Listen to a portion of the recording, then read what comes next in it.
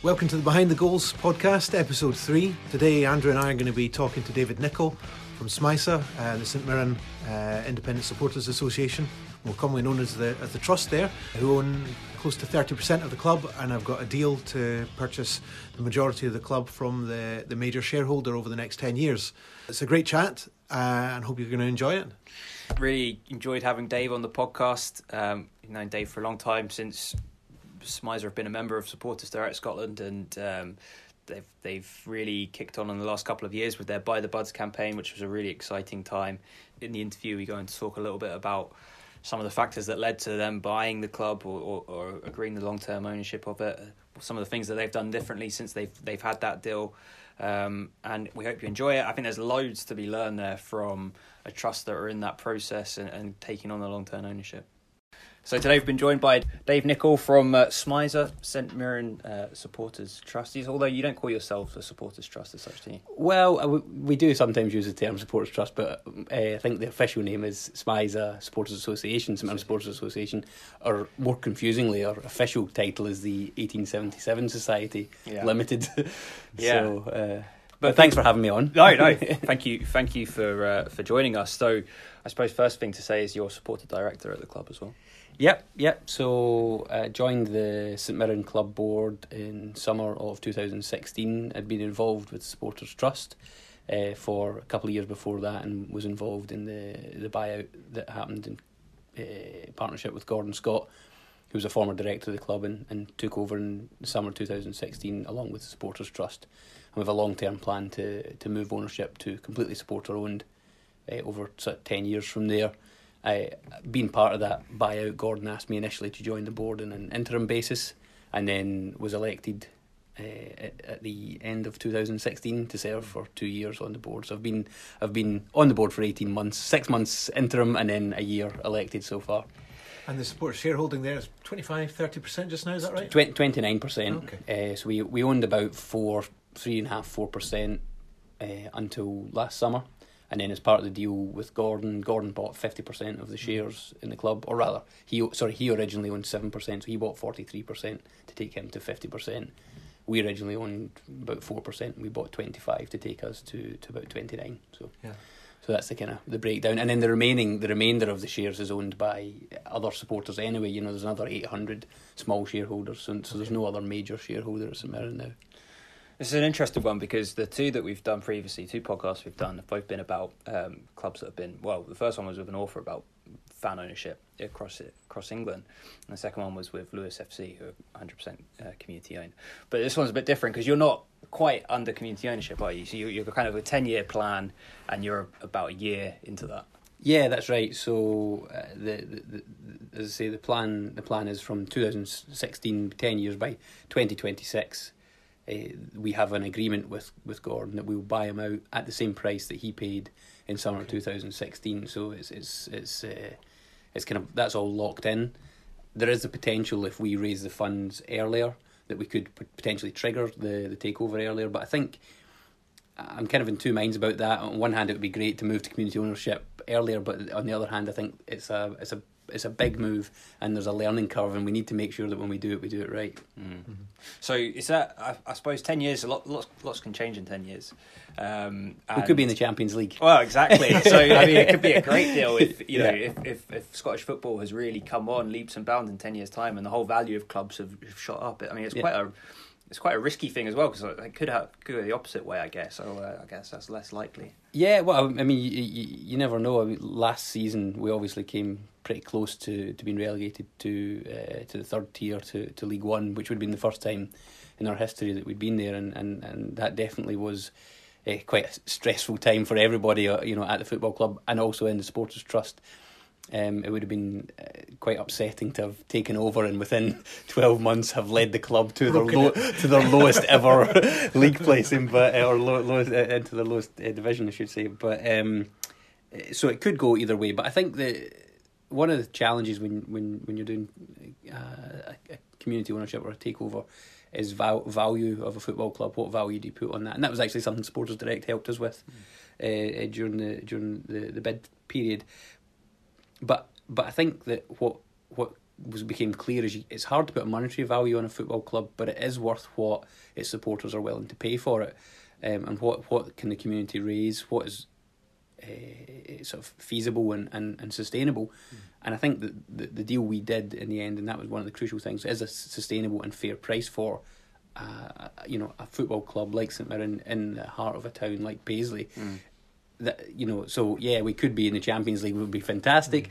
Equally, we could be in League Two if everything's gone terribly wrong, and there's always an element of luck in football, but we hope we're not there. But I think the price that we've agreed to pay, the price we've kind of locked in at, reflects more the value of the club to the community than actually the club's standing in any particular season or period of time. It's about this is about 100 years rather than the 2 or 3 years.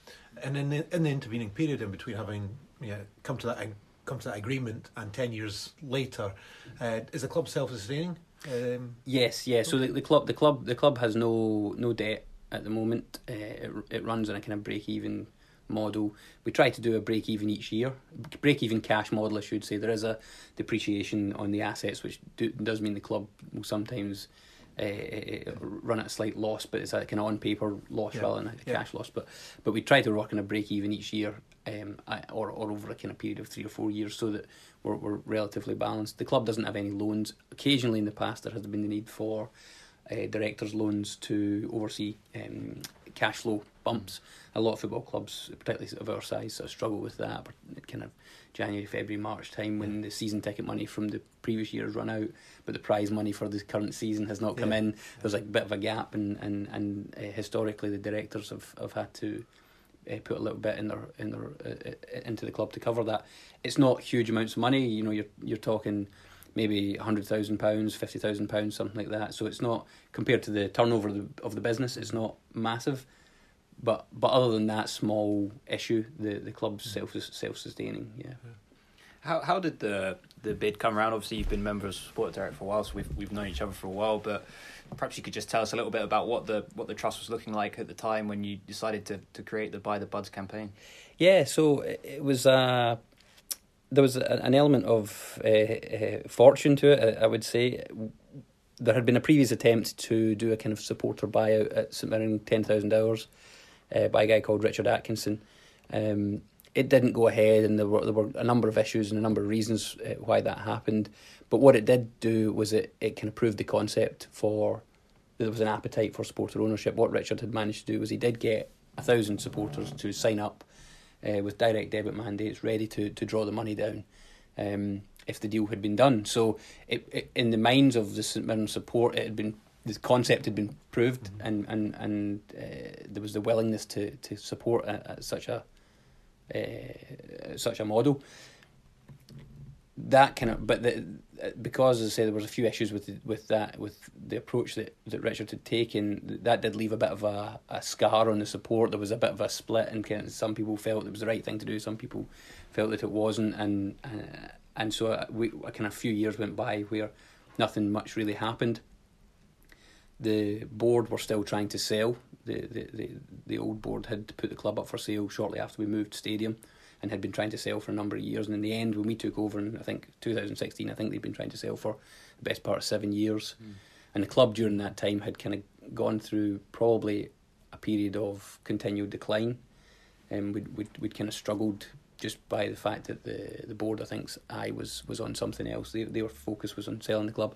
So kind of all of these things were kind of on the background and in the precursor to it.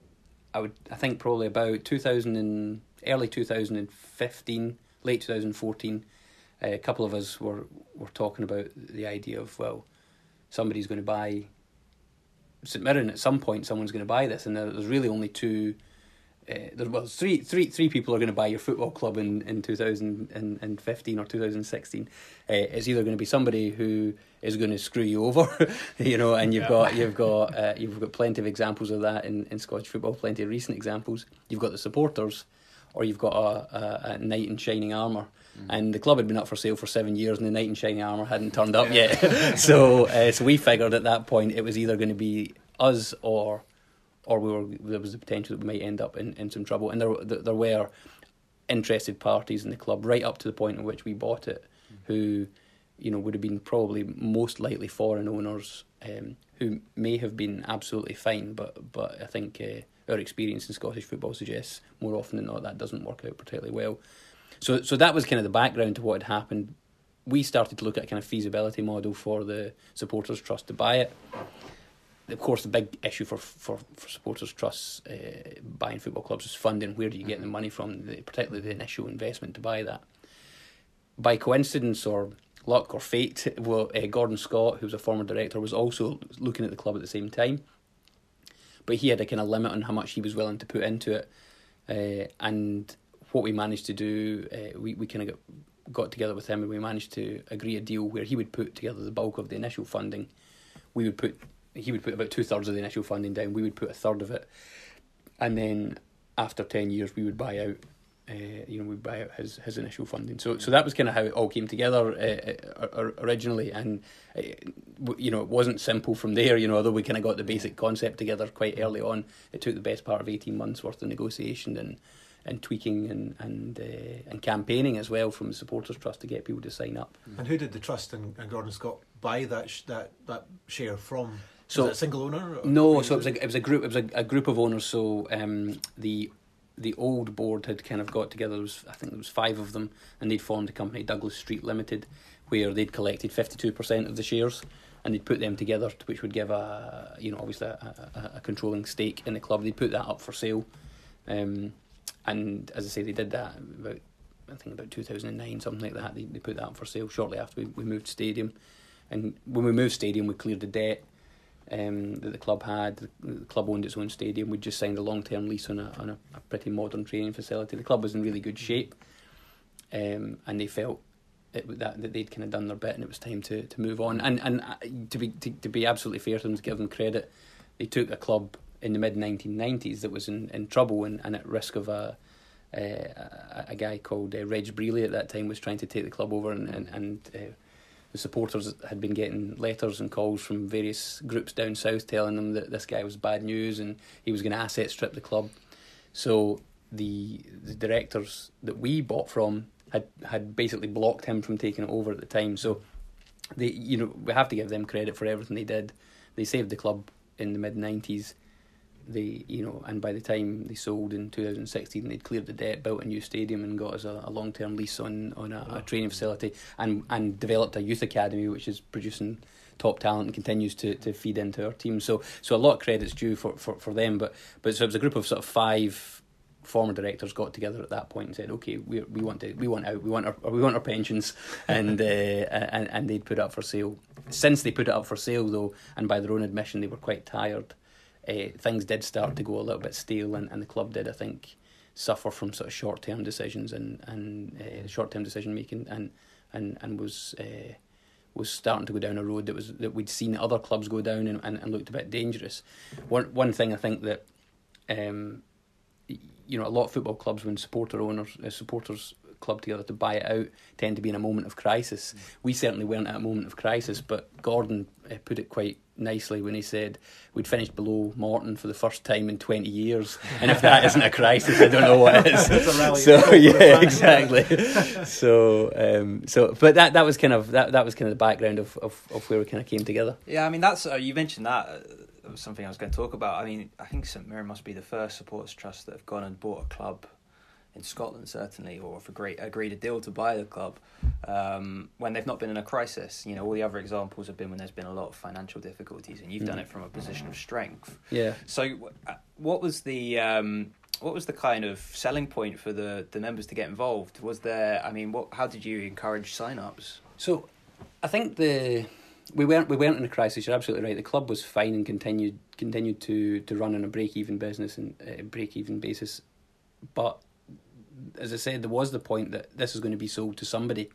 So that was really probably the part of the rallying call, and I think some people probably didn't believe us when we said that, but it was pretty close a couple of times to being sold, and that was kind of, we weren't in crisis, but I guess we were trying to avoid being in crisis. Sure. Was really the first point, and as I said before, that the concept had already been proven that people wanted to do this. So the sell to the supporters actually wasn't all that hard. I mean, we needed to explain to them the logistics of how it was going to work. Mm-hmm. We tried to keep it as simple as we could, and that's something I would always suggest to anybody that was considering doing this, is keep it as simple as you can, because you're going to have a range of people who are interested, from somebody who wants to understand the mechanics and the contractual details of absolutely everything you're going to do, to somebody who's like, I don't care, I just want the fans to own my football club. You need to be able to explain it to both of those people. If you make it too complicated, you're going to lose a chunk of the support who say that's too difficult for me to engage with.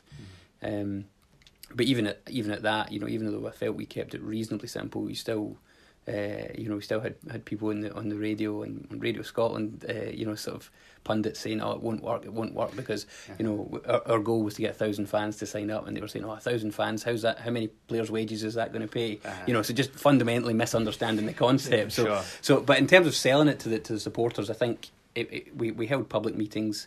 We had quite a big online presence on Facebook and Twitter and so on. We handed out leaflets and flyers, and as I say, we kept it as simple as we possibly could, kept it straightforward as we could, and there was, the appetite was just there. People wanted this, and they wanted a change. That was one of the big selling points for us. Was that the staleness and the downward spiral we've been on for the past 3 or 4 or 5 years. This will stop it one way or another. This will be the end of that. That kind of sinking feeling. So having got the 1,000 fans to sign up, presumably they're making some sort of financial commitment on that 10-year journey. How do you keep them engaged with the need to transfer into supporter ownership? Particularly, I'm thinking of last season when your club and my club were both kind of duking it out to see who would get bumped down to League One. And how does supporter ownership remain a priority for you and to sell it as your fans when there's that temptation to, another 10 grand will pay the wages of a striker to come in for the last 3 months of the season, for example. Sure. So yeah, well, and actually that was something that we did consider. But the way our model works is that the bulk of our member, we've got 3 membership tiers. We had people who paid £2,500 up front, which gave them 10 years membership and a number of particular benefits. But that gave us enough. We had about 30 of them, and that gave us enough to put the down payment to make to kind of do the deal. We then have about 120, 130 that are paying £25 a month, and they get entered into special draws, certain experiences and things, and certain events. So that's kind of their benefit. And then the core membership, we've got about 1,200 or so, which pay £12 a month. So for those 1,200, £10 a month goes into a pot which is buying the shares, but £2 of that goes into what we call a member discretionary fund. Okay. So then every 3 months, all of our members get to vote on, we've collected this money. Usually each 3 months, it's usually about £8,000, £8,000 to £10,000. We've collected this money. What do you want to spend it on? Do you want to spend it on, a community project? Do you want to spend it on something for the stadium? And in fact, in January 2017, we put £10,000 into the player budget. So that's what put us down. So that was, in the end, was a difference. That was the 1 point difference. We've got a cunning plan. That's something we can do at Range Rovers.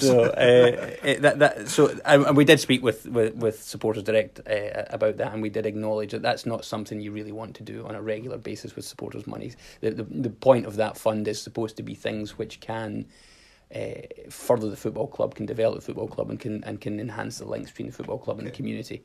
We felt at the time that the club was faced with a pretty perilous situation.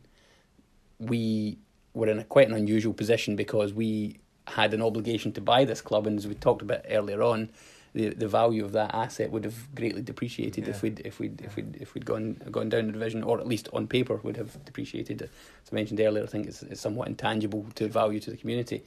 And also, if we had gone down, we were pretty sure the first things that the club would have had to cut would have been things like community projects, youth academy, these kind of programs. So as a kind of one-off, we felt we could square the circle for ourselves. But yeah, we did accept that it's not something you want to be doing on a regular basis. It's plenty of people. Plenty of very wealthy people have lost a lot of money by throwing it into football clubs, and we don't intend to do the same with fans' money. But that quarterly spend keeps fans engaged. That's what keeps people interested and engaged. Communication is the other big thing, which is interesting. That's been a big change at the football club since Gordon and the trust took over. Gordon has put out every month a chairman's update, and he's almost brutally honest in his chairman's update. He tells the whole process of how things happened. He tells the things that we as a board got right and got wrong. Sometimes you're squirming a little bit reading it as he's explaining, well, we thought this, but we were totally wrong, But you've got to admire his honesty, and I think that actually helps keep fans engaged. And the Supporters Trust also, we obviously do regular communication with our members, but we're really helped by how open Gordon actually is with fans as well. And he kind of gets the idea, and he acknowledges the need to engage with fans, which makes them feel closer to the football club and feel part of it. So when we were kind of staring the relegation down in the face, actually we were expecting a little bit of a waver in our member numbers, but they held pretty strong, and in fact increased one month. I think they increased in sort of February or March last year. So people responded to the fact that the club was potentially in a bit of trouble and said, no, we're sticking with this path. We know this is the right thing for the long term. Mm-hmm. You talked about the £2 spend thing. I that's the first trust I've ever seen do that, and I think that's a brilliant additional thing, because most trusts, we were talking earlier, we'll charge an annual membership fee. You charge a monthly membership fee, and as you say, £2 of that £12 goes to a little pot, which every quarter gets spent, which I think is great to see. Kind of democracy in action. We always talk about Supporters Trust being a democratic organisation. So a member having the option to vote for how they want to see that spent. Just tell us some of the things that you spent on so far. Yeah, so exactly right. It's that democracy in action. It's engagement. And it also means we can invite members to suggest ideas, So, but so the first thing we did, which is the thing I'm probably most proud of, was we built a platform for a disabled supporters viewing platform. St Mirren, like most football clubs, the wheelchair fans are basically at the front of the stand. At pitch level. We don't. Some clubs have got the kind of bus shelters. We don't really have that, but they're kind of sat at the front row and are quite exposed to the elements. So we built at the top of the main stand, at the back row of the main stand, took about sort of 3 or 4 rows. We built this raised, elevated concrete structure with space for wheelchairs, space for about 10 wheelchairs and 10 seats beside them for any assistance that they might need. And that had been planned for a couple of years before we took over, actually, but the club just couldn't find the money to do it. It was never a priority, and as painful as that is to say, that is true of most football clubs, that provided they're complying with whatever regulation, making it better is never going to be top priority. So for the fans to be able to say, well, do you know what, we've got a bit of money, we can make it our priority. And the first thing we did was the fans paid for that. So that was just fantastic to be able to deliver that and deliver it so quickly. After taking over, so that was the first thing I mentioned. That we obviously invested some money in the playing squad. We trying to think some of the other things we did. We have got a wall outside the stadium. So we built a wall outside the stadium, which has got the names of all the members who had signed up to the takeover. And it's actually we intend to extend that in the future with sort of new members that have signed up since the takeover. We invested some money for the club to create a new position for a sports analyst and sports scientist from the sort of local university. So we kind of almost created a job, which is part-time, of course, but it's again it's sort of something that we're able to attract a bit of value and a bit of community links by creating employment, in a very small way. And there's a load of other things that we've done, kind of smaller things. We've sort of we gave some money to a food bank last Christmas. We've given money to a couple of youth football teams as well, for either for kit for one of the teams and for another one to run classes for for kids in the St Mirren Dome, so underprivileged kids get to go to these classes for free. And as well as at the same time, we've also put a little bit into the youth academy to give them some stuff for some equipment, and our own community programs as well. We've given them some money. So the £2 spend is great because it allows us to do all of these kind of add-ons, these nice to haves that ultimately and honestly the club would just not be able to afford to do. To me, one of the things that sounds really powerful about that is that you get to know what your fans really care about as well. You know, you're giving them the voice on a quarterly basis, and if you've got a 10-year journey towards ownership, you'll have 40 occasions where you know exactly what your fans are going to value, and that gives you an awful lot of information and intelligence and about how the rest of the football club runs as well, and its role in the community, and you know what bias people have towards youth football, towards any other sort of initiative that might be had there. It does, and we also did a survey in the summer this year to kind of try and quantify some of that as well. And the two things you mentioned there, youth football, youth academy, it comes really pretty highly. It's where the fans really want to see this initiative helping. The other interesting thing was the money for the first team really split. It went between kind of people who said this is absolutely and the only thing we should ever spend this money on is money for the first team, and people saying we should absolutely never spend this money on the first team. So that one is definitely divisive. But as I say, it's not something we would generally recommend. So exceptional circumstances. Correct. Full-time teams down at the bottom of the That's table. It. Yes. And it paid off. Yeah. Well, it paid off. Yeah, because we had the Great Escape. Yeah. Sorry to rub that in, but we had the Great Escape, which was pretty spectacular. Yeah. So just going back to the takeover itself, at what point did the board of St Mirren at the time kind of consider SMiSA to be a really credible option, and who did you have on the board? Who did you think you needed to add to the board to make that credible with them as well? So yeah, I think that probably we started talking to them. I would say early 2015. But there wasn't a lot of... I think just as you put it there, they didn't hold a lot of weight with SMiSA. They weren't convinced this would happen. They were kind of entertaining the discussion without really driving it forward. By the time we got to summer 2015, things were moving forward a little bit faster, but still a little bit of a challenge. During that period, kind of, I would say just before that, I joined the SMiSA board. A guy Colin Orr joined, a couple of others at the same time as well, and probably we just brought a bit of freshness to the board. SMiSA had been on the go for about 20 years before that, or 15 years before that, and it'd been quite often the same guys who'd done a fantastic job in running a supporters trust. They built up a pretty good reserve. They had done a good job with some good initiatives and some good member engagement, but they didn't have the appetite to look at a takeover, and one or two of them I think probably did, but felt they didn't have the numbers or the strength to do that. And I think when Colin, myself, and George Adam, who's the local MSP, we all kind of joined the board roughly at the same time, and kind of gave the other guys on the board a bit more confidence that okay, there's more people here. They want to do this as well. We've maybe now got the strength in numbers that we can really look at that. And so we kind of grew as a board over 2015, and actually kind of probably came to a pinch point at kind of the end of 2015.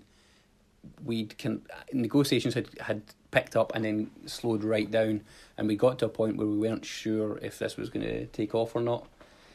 At that point, actually, we were engaging quite a lot with Supporters Direct, and that's when we got the financial study carried out. We engaged with one of Supporters Direct partners to do through Club Development Scotland to do a financial analysis of the club, and try and give us as best they could a value of the club. But again, coming back to the discussion we had earlier, it's easier said than done.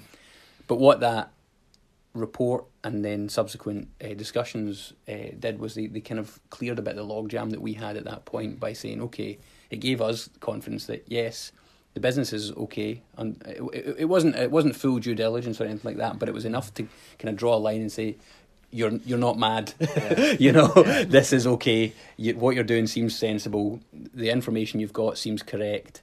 You're going down the right road. kind of keep going.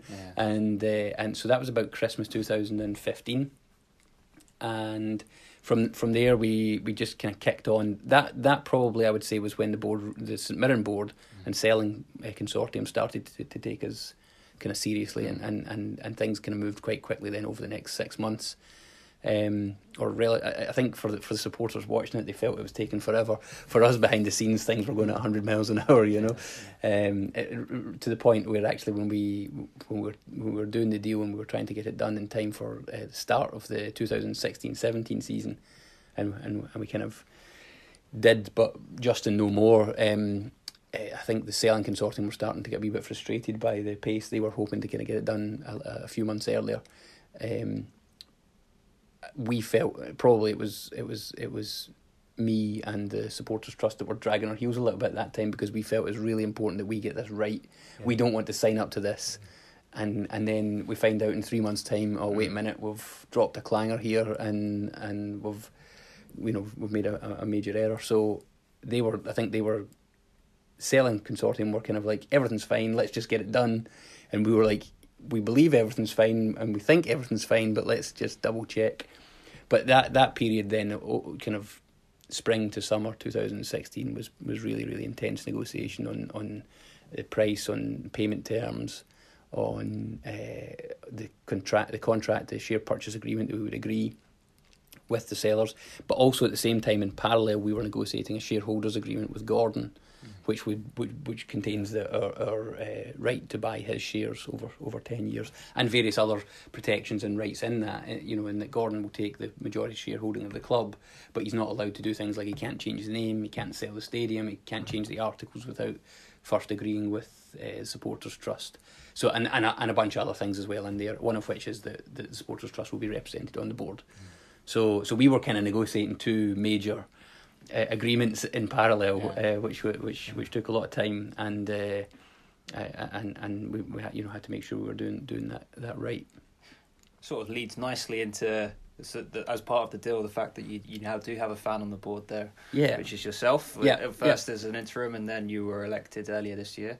How have you found that as a challenge, from going from the club not having that position to now having a fully elected position there? Yeah, it's been a kind of roller coaster year or 18 months. Obviously, we talked a bit about the challenges we had last season, and that was pretty stressful. To kind of go onto the board and then immediately be disaster planning almost.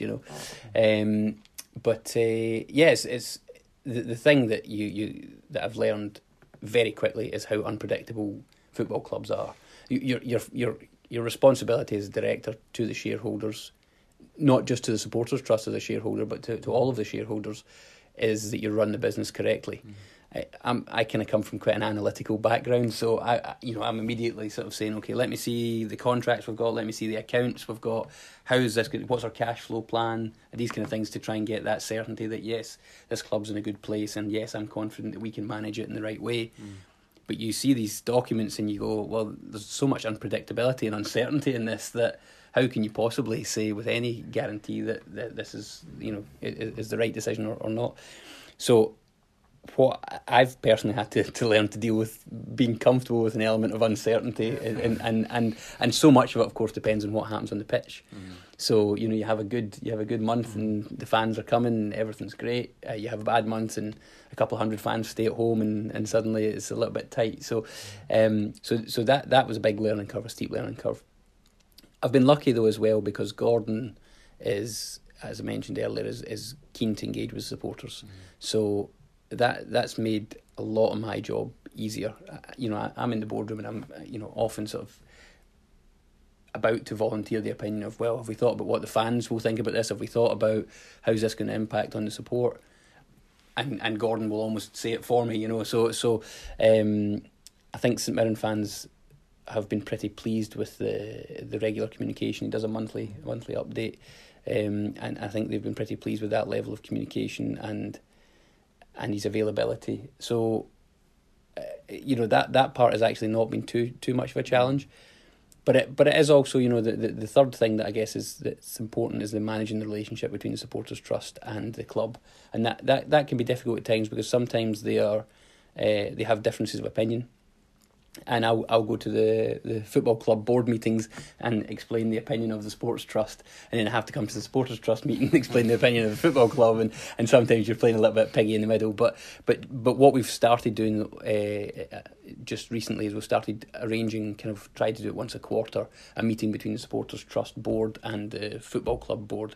So whilst I'll still perform that role of kind of shuttling between them and making sure that everybody's informed and communicating, we also have an opportunity for everybody to meet and kind of have a proper conversation, and I think that's good, not just from a kind of communication on issues, but also about helping people work together. You see the person, it's not just somebody at the other end of an email or the other end of a phone, it's somebody you know who it is and you're able to have a conversation with them. I guess having that sort of dialogue built into your relationship prevents your role from just being that focal point that communicates between the two organisations, and you can actually play a full role as a director of the company, rather than just being a supporters representative, which I think sometimes when fans go into the boards of football club, they get unfairly just put in that box there. So your role is just to keep the fans happy and leave the rest of the business to us.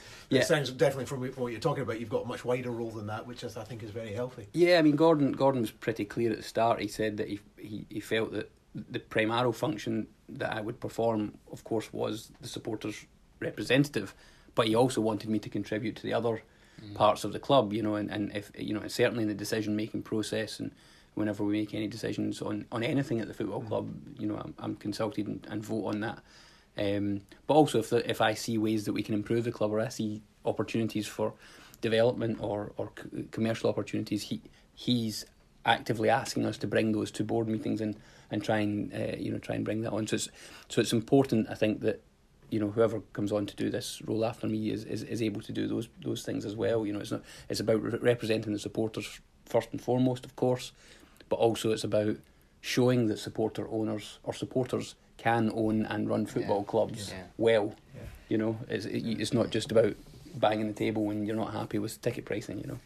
And you've also got a supporter liaison officer at the club, and I think for a lot of supporters, there's a bit of confusion as to where some of those positions start and stop, and perhaps you could just give a breakdown of where you see the two roles lying in terms of having a supporter director and a supporter liaison officer. And not that it's a bad thing at all. No, that's a great thing. It's a great thing. It's a great thing, and it helps me as well because, as you said, the two roles are a little bit different and they perform different functions. We've got two SLOs at the club because it's a voluntary position, so we thought it'd be a little bit unfair to expect one person to do that full time, and it maybe would be a bit intense amount of time required. So we've got two that kind of share it.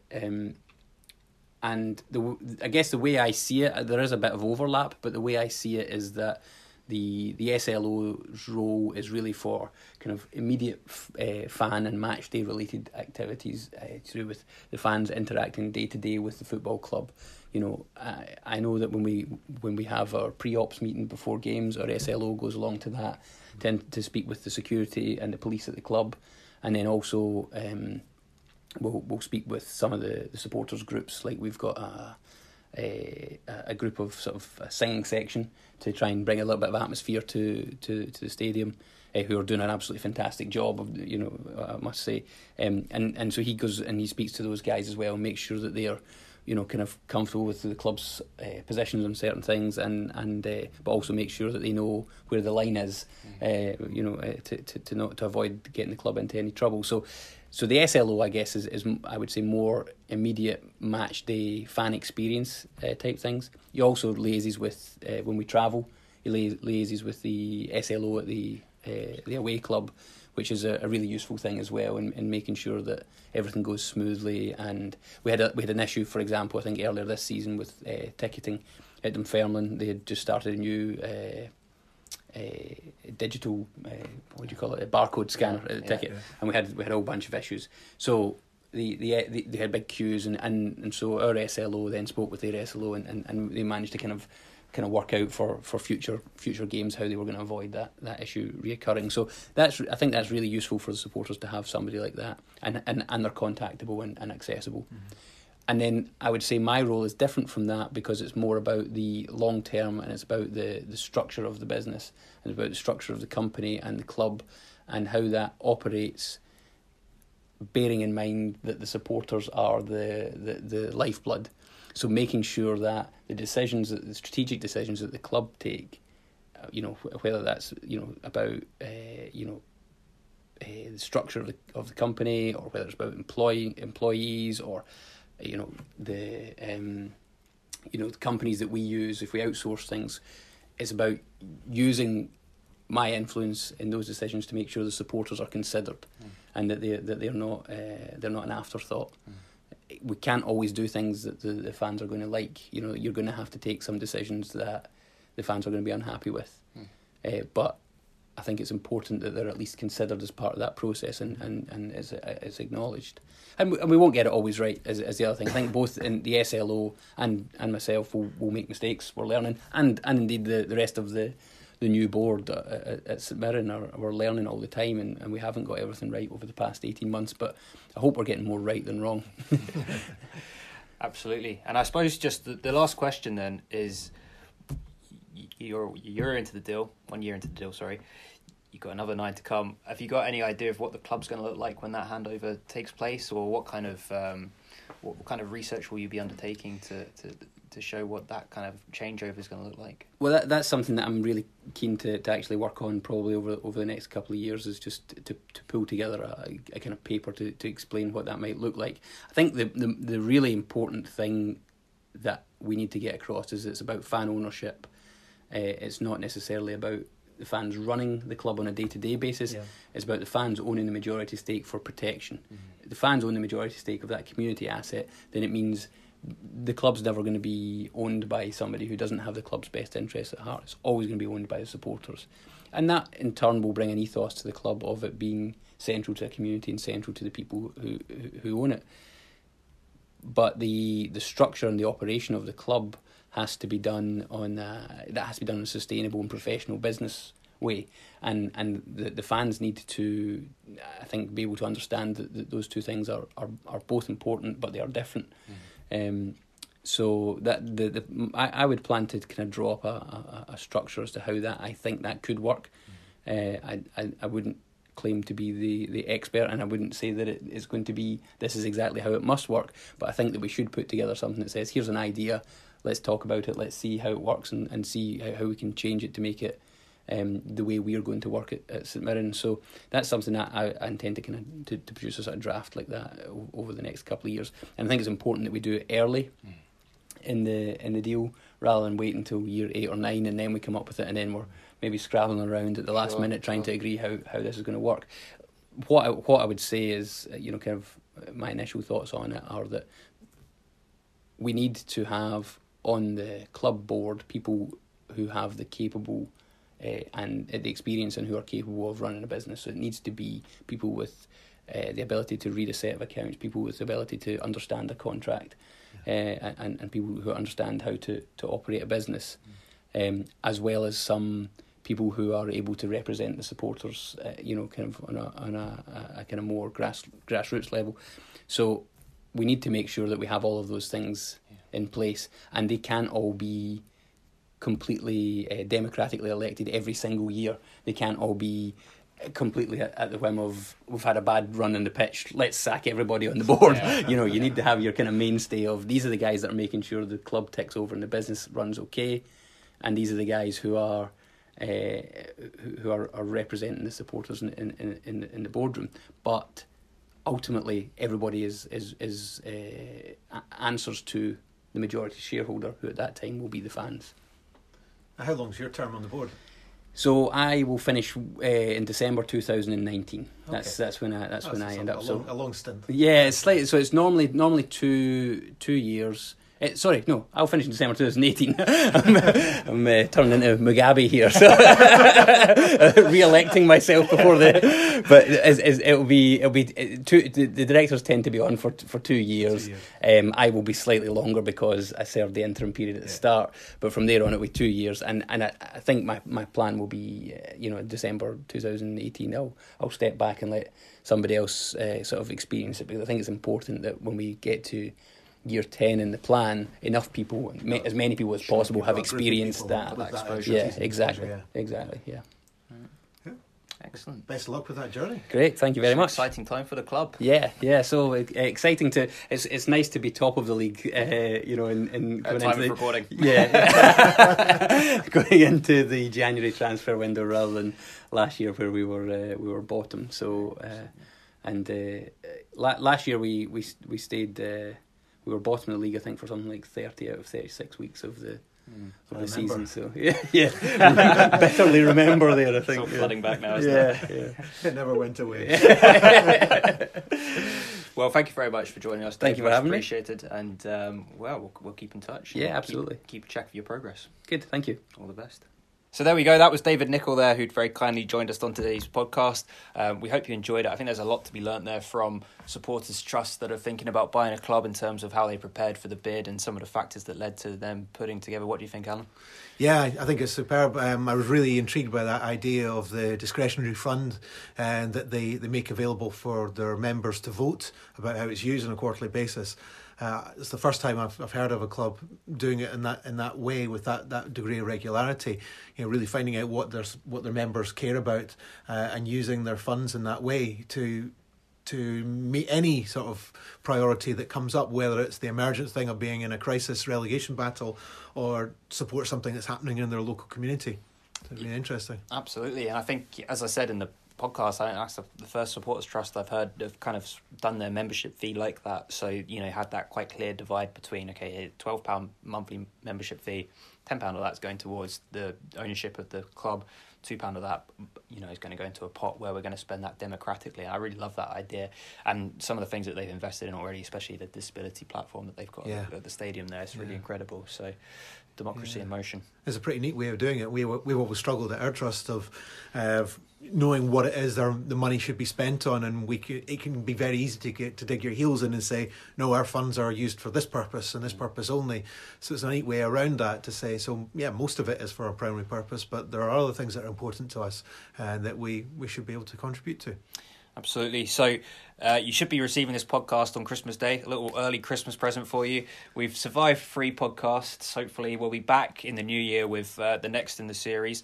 But if you want to get in touch with us, please do. We welcome any feedback, and people can get in touch with us by emailing behindthegoals@hotmail.com. Yeah, we're getting some great feedback already, so keep it coming and spread the word. All the best. Merry Christmas.